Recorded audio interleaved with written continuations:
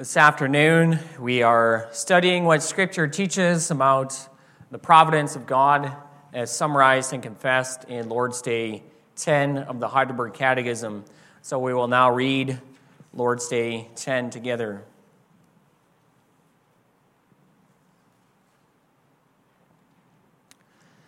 Lord's Day 10, what do you understand by the providence of God?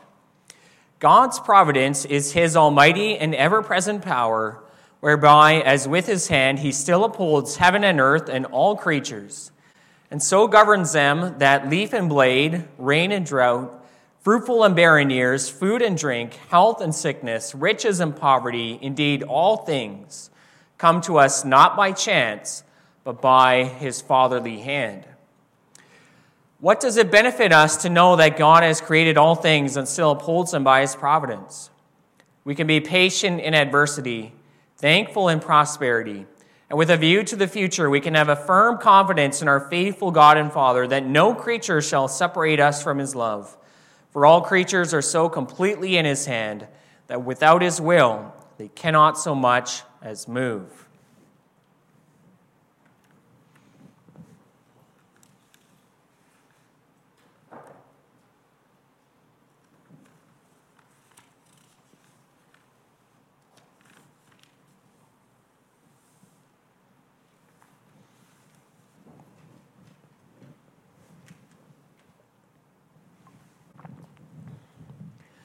Beloved congregation of the Lord Jesus Christ, this afternoon we are studying Scripture's teaching about the providence of God. And the providence of God is a beautiful doctrine, teaching of Scripture about our great God. And we find a good summary of what God's providence is in our reading from Ephesians 1. Ephesians 1, verse 11 says, God works all things according to the counsel of his will. God has an eternal plan, and he works it out in this world. And notice that it says that God works all things according to the counsel of his will. There's nothing that happens by chance in this world. God is sovereign over all. And that's why Lord's Day 10 also describes God's providence the way that it does. And there it says, God's providence is his almighty and ever-present power, whereby as with his hand God still upholds heaven and earth and all creatures, and so governs them that leaf and blade, rain and drought, fruitful and barren years, health and sickness, riches and poverty, indeed all things come to us not by chance, but by God's fatherly hand. And that is a comforting thing, beloved. All things come to us by God's fatherly hand. Leaf and blade, rain and drought. Well, this past summer, we experienced actually quite a bad drought here in Manitoba, and quite a bit of the prairies experienced a bad drought. It wasn't easy for many farmers. It might not be easy for the rest of us when food prices rise as a result. But yet, even though we experience those things, at all times, even in those things, we are still in God's care. We are still the objects of his love. And never does any hardship separate us from that love of God. And this comforts us in many ways. God's providence, it shines through in so many ways. And one way particular that I want to highlight this afternoon, that God's providence is also a comfort, is in our salvation. And the one thing we want to see this afternoon is that our salvation from beginning to end is the sovereign, providential working of our Almighty God and Father.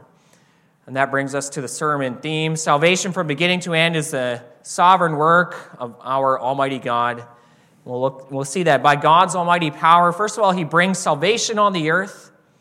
Second, he works faith in our hearts. And third, he preserves us right to the end of our lives. So God has brought salvation upon the earth.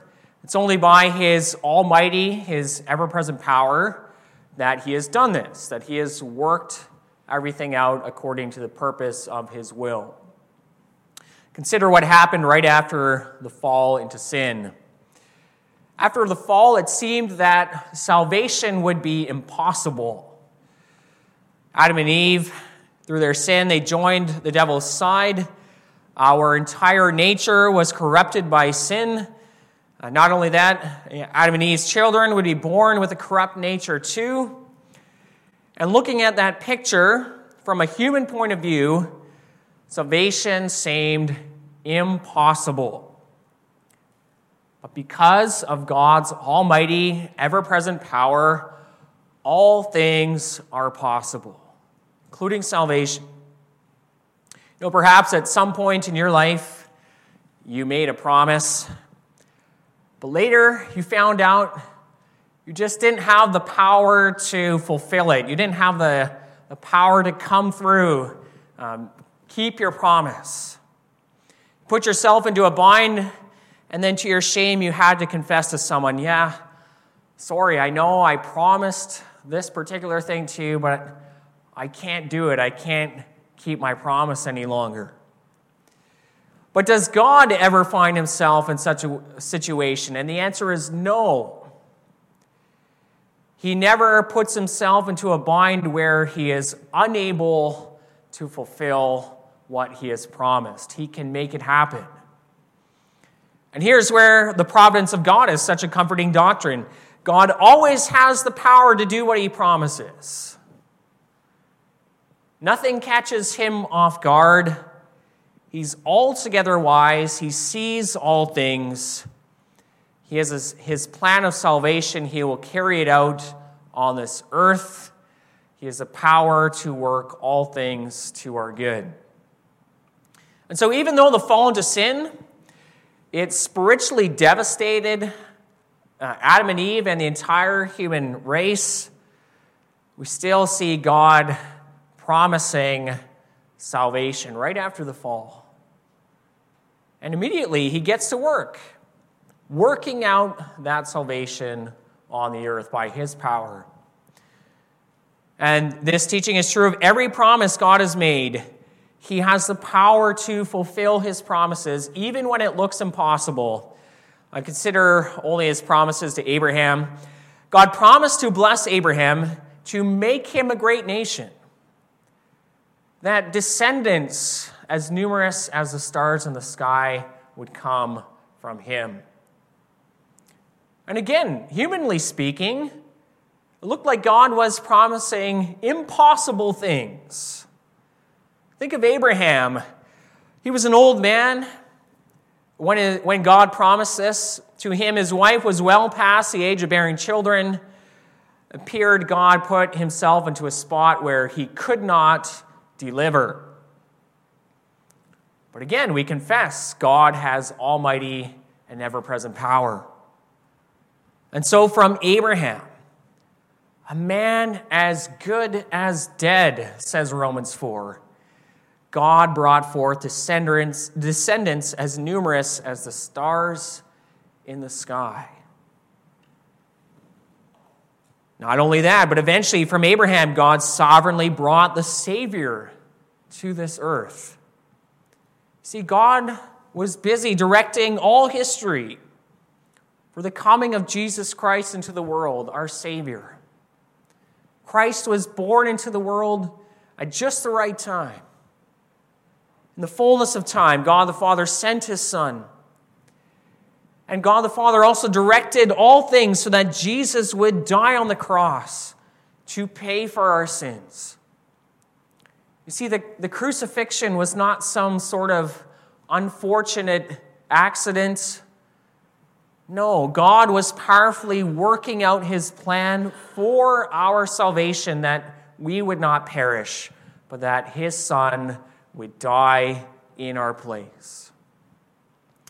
And God continues to fulfill his promises today, even that promise to Abraham. Right? We today in the country of Canada are being blessed through Abraham and his offspring, Jesus Christ. That was a promise God made so many thousands of years ago. And here we are. We, sitting here in Winnipeg, are part of that fulfillment of God's promise to Abraham.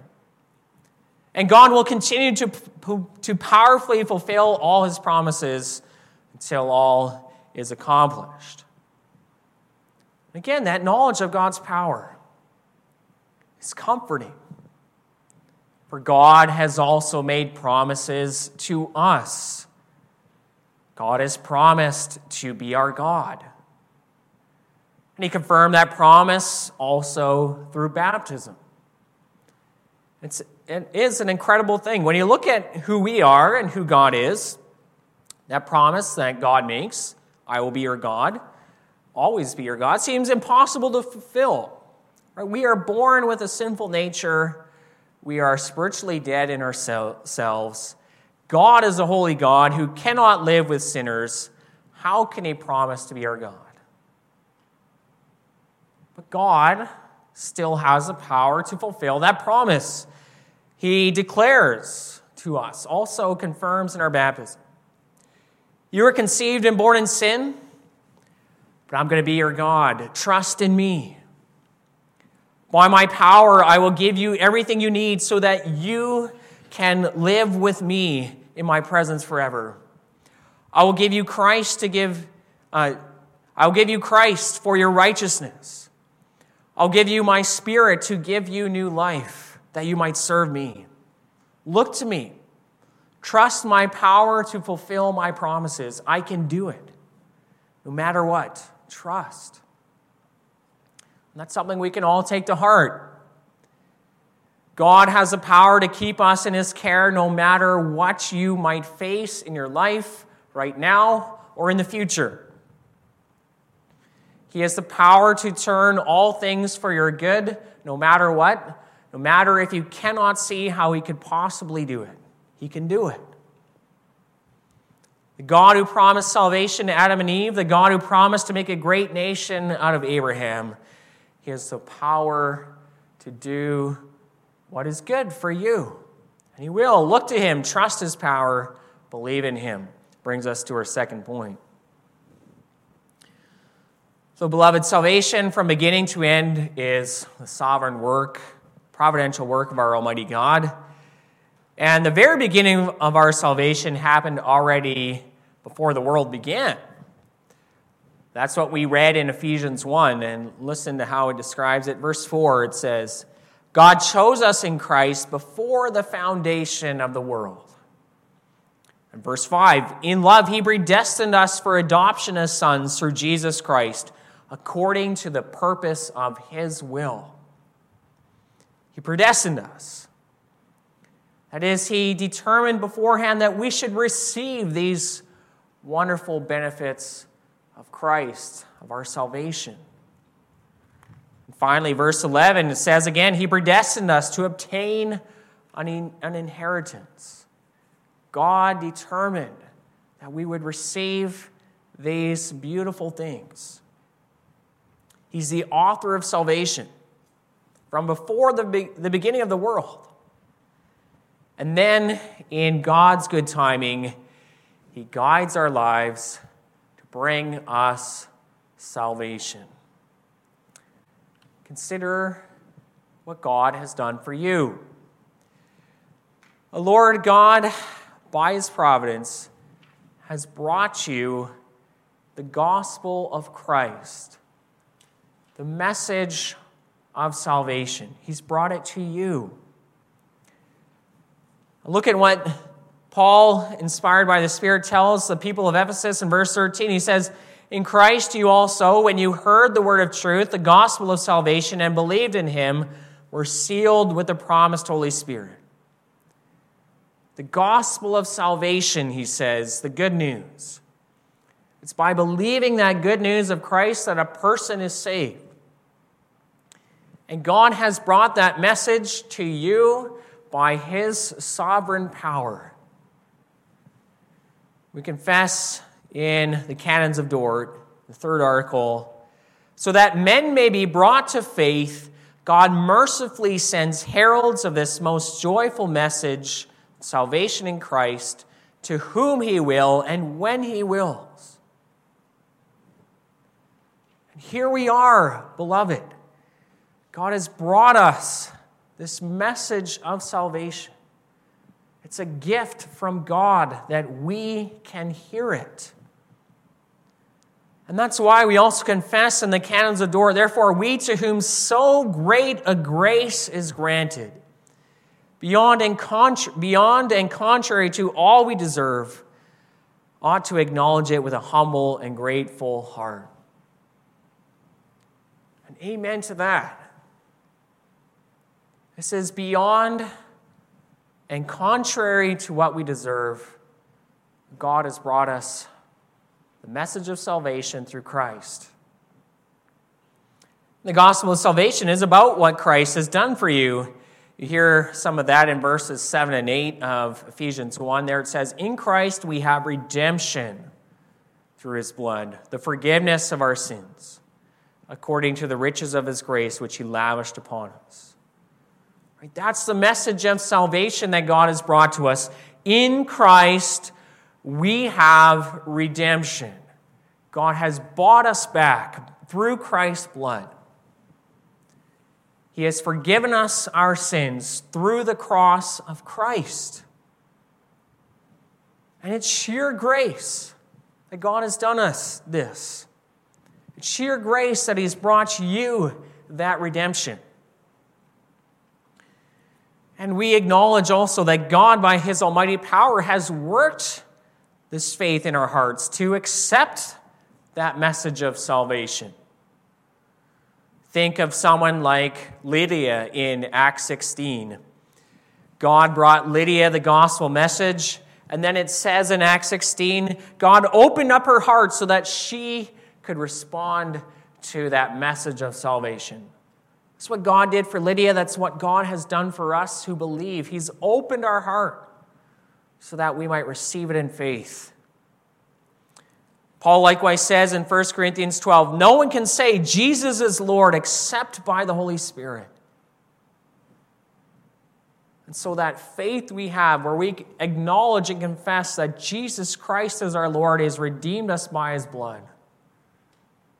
It's by the power of the Holy Spirit, not of ourselves. It's a gift of God.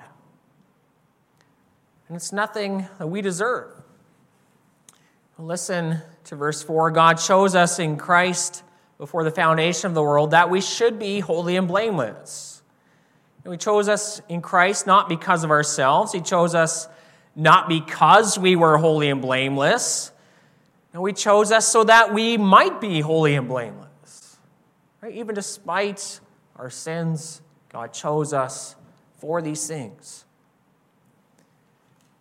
And this providential working of God in our lives to bring us salvation, what should it ought to do in us? It ought to make us overflowing with thankfulness to God. And that thankfulness has two main aspects to it.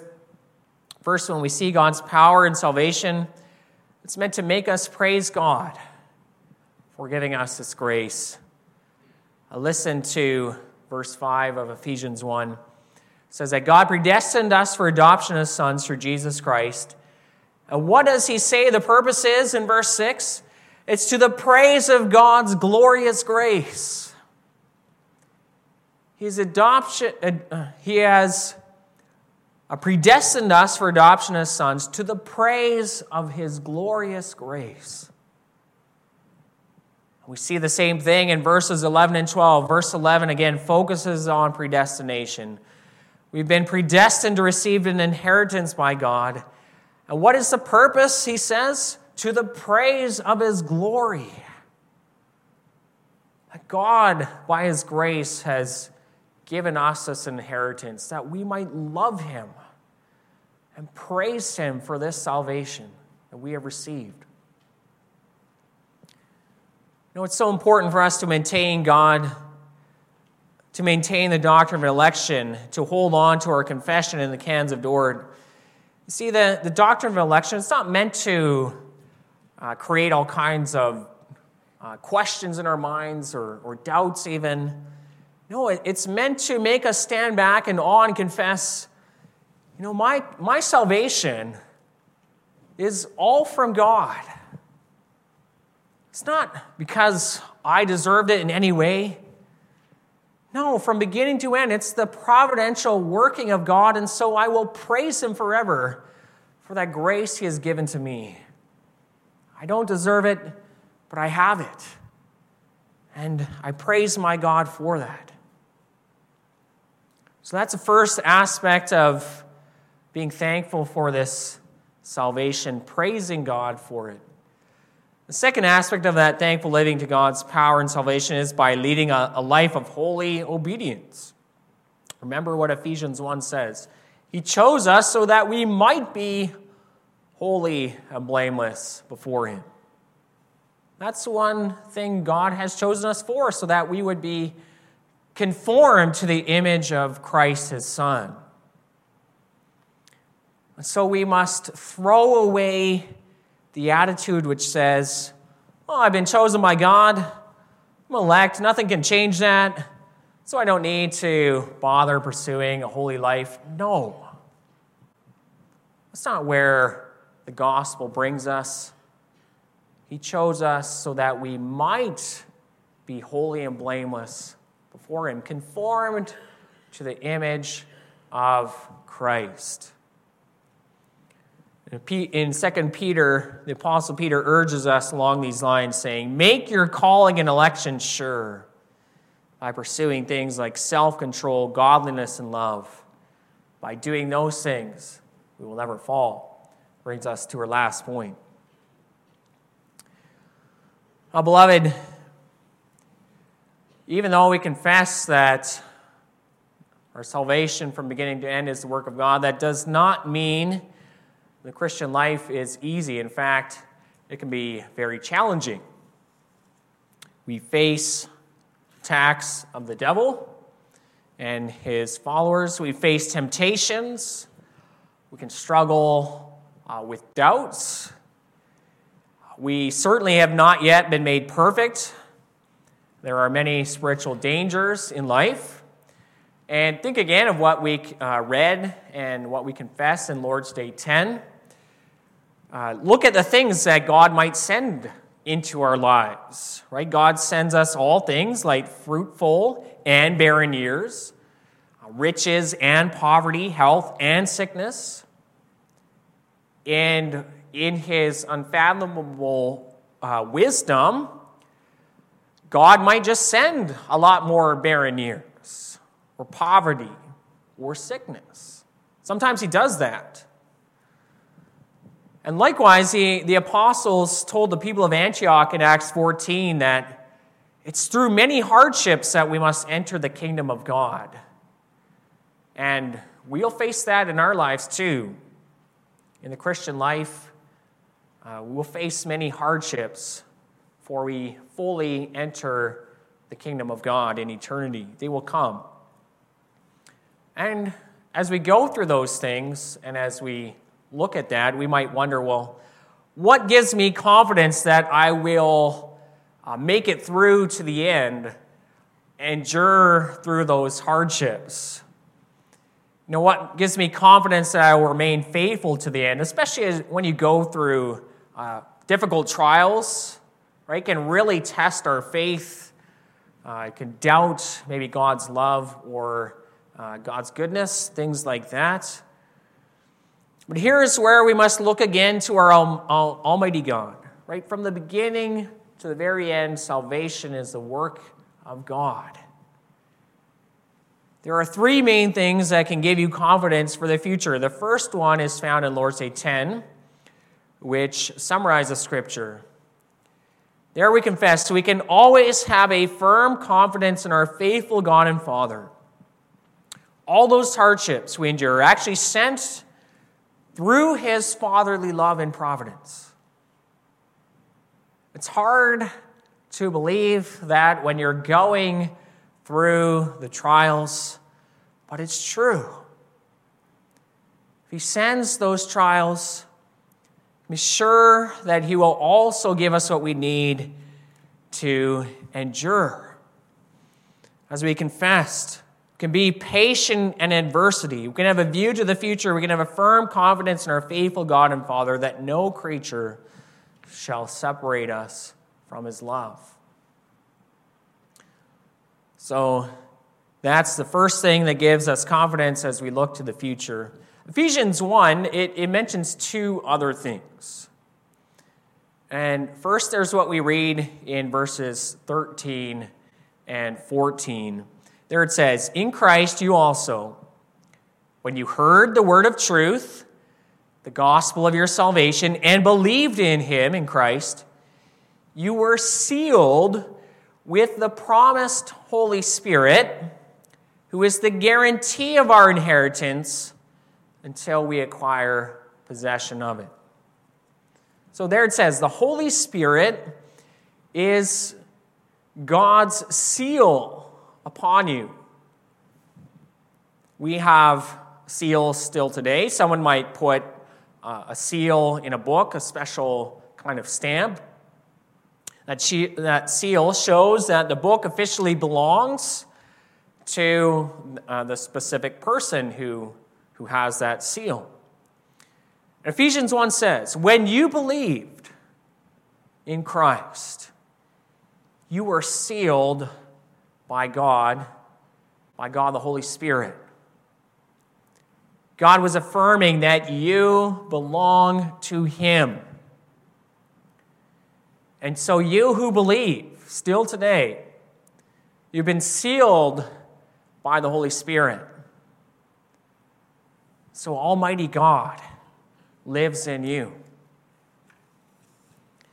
See, you're not alone in those hardships you endure when you face things like poverty or sickness or the death of a loved one or temptation or persecution or attacks from Satan.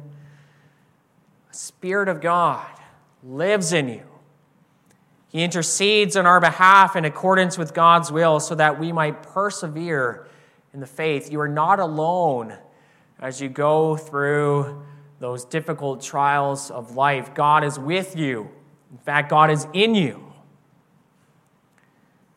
Verse 14 says the Holy Spirit is a guarantee of our inheritance, or down payment, a deposit on our inheritance until we acquire possession of it. And again, we have down payments today too. When they buy a car or a house, often they put a down payment on it. And what does that down payment signify? Well, that down payment is an assurance that the rest of the payment will follow. Well, the Holy Spirit is a down payment on our inheritance. The rest is sure to follow. Now, we know that when humans make a down payment on something, sometimes they still might back out. Maybe a person puts a down payment on a house or a car, but decided later on, you know what, I just can't do it. I can't make the rest of the payment. I'm bankrupt. I need to back out.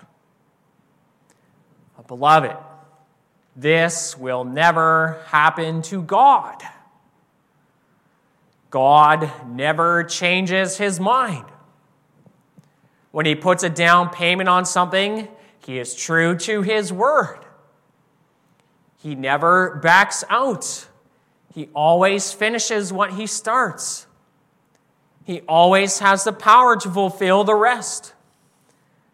And that's what gives us a supreme confidence as we look to the future, also in this broken world with all of its troubles and struggles and trials. God has given us the Holy Spirit as a down payment guaranteeing the coming inheritance. Finally, we have confidence based on what Paul prays in verses 19 and 20. This is what Paul prays for the church. That you might know what is the immeasurable greatness of his power toward us who believe, according to the working of his great might that he worked in Christ when he raised him from the dead and seated him at his right hand in the heavenly places. Right? Paul prayed that the church, that believers might know this powerful work of God. Right? It's a really a stunning statement that he makes here. The same almighty power that God used when he raised Jesus Christ from the dead is now at work in you who believe. Right? Resurrection power, that power God used to raise his Son from the dead, is at work in you. You can be sure that that power that raised Christ from the dead is powerful enough to sustain you to the end. No matter what hardship you might face on the road ahead in the rest of your life, think about all that Christ endured in his life, went through terrible suffering and sorrow. He experienced the suffering of death, experiencing even the wrath of God for our sins. And yet, even though he went into that grave, God raised him up again by his powerful working. And all of us here might go through suffering that has that feeling of death to it. But it's that powerful working of God that will sustain us through the trials, through the troubles, through the pain. And so that even though we might be afflicted harshly, we are not crushed. Even though we might be perplexed, we are not driven to despair. Even though we might be persecuted, we are not forsaken by God. Even though we might be struck down, we are not destroyed. We might always carry around in us the death of Jesus, but also so that the life of Jesus and the powerful working of God who raised Jesus from the dead might be revealed in us as we keep going in the Christian life in faith.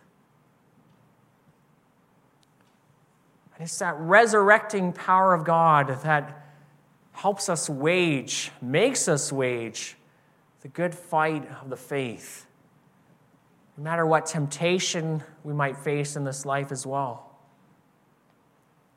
See, God's almighty power that he worked in Christ when he raised him from the dead, it's stronger than your sinful nature. It's stronger than your temptations.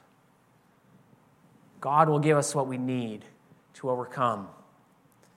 And so, beloved, always look with confidence to your almighty Father in heaven. He is the one who began this work of salvation in you, and he is the one who will bring it to completion. Amen. Let us now respond to the preaching of God's word by singing together hymn 48, stanzas 2, 3, and 4.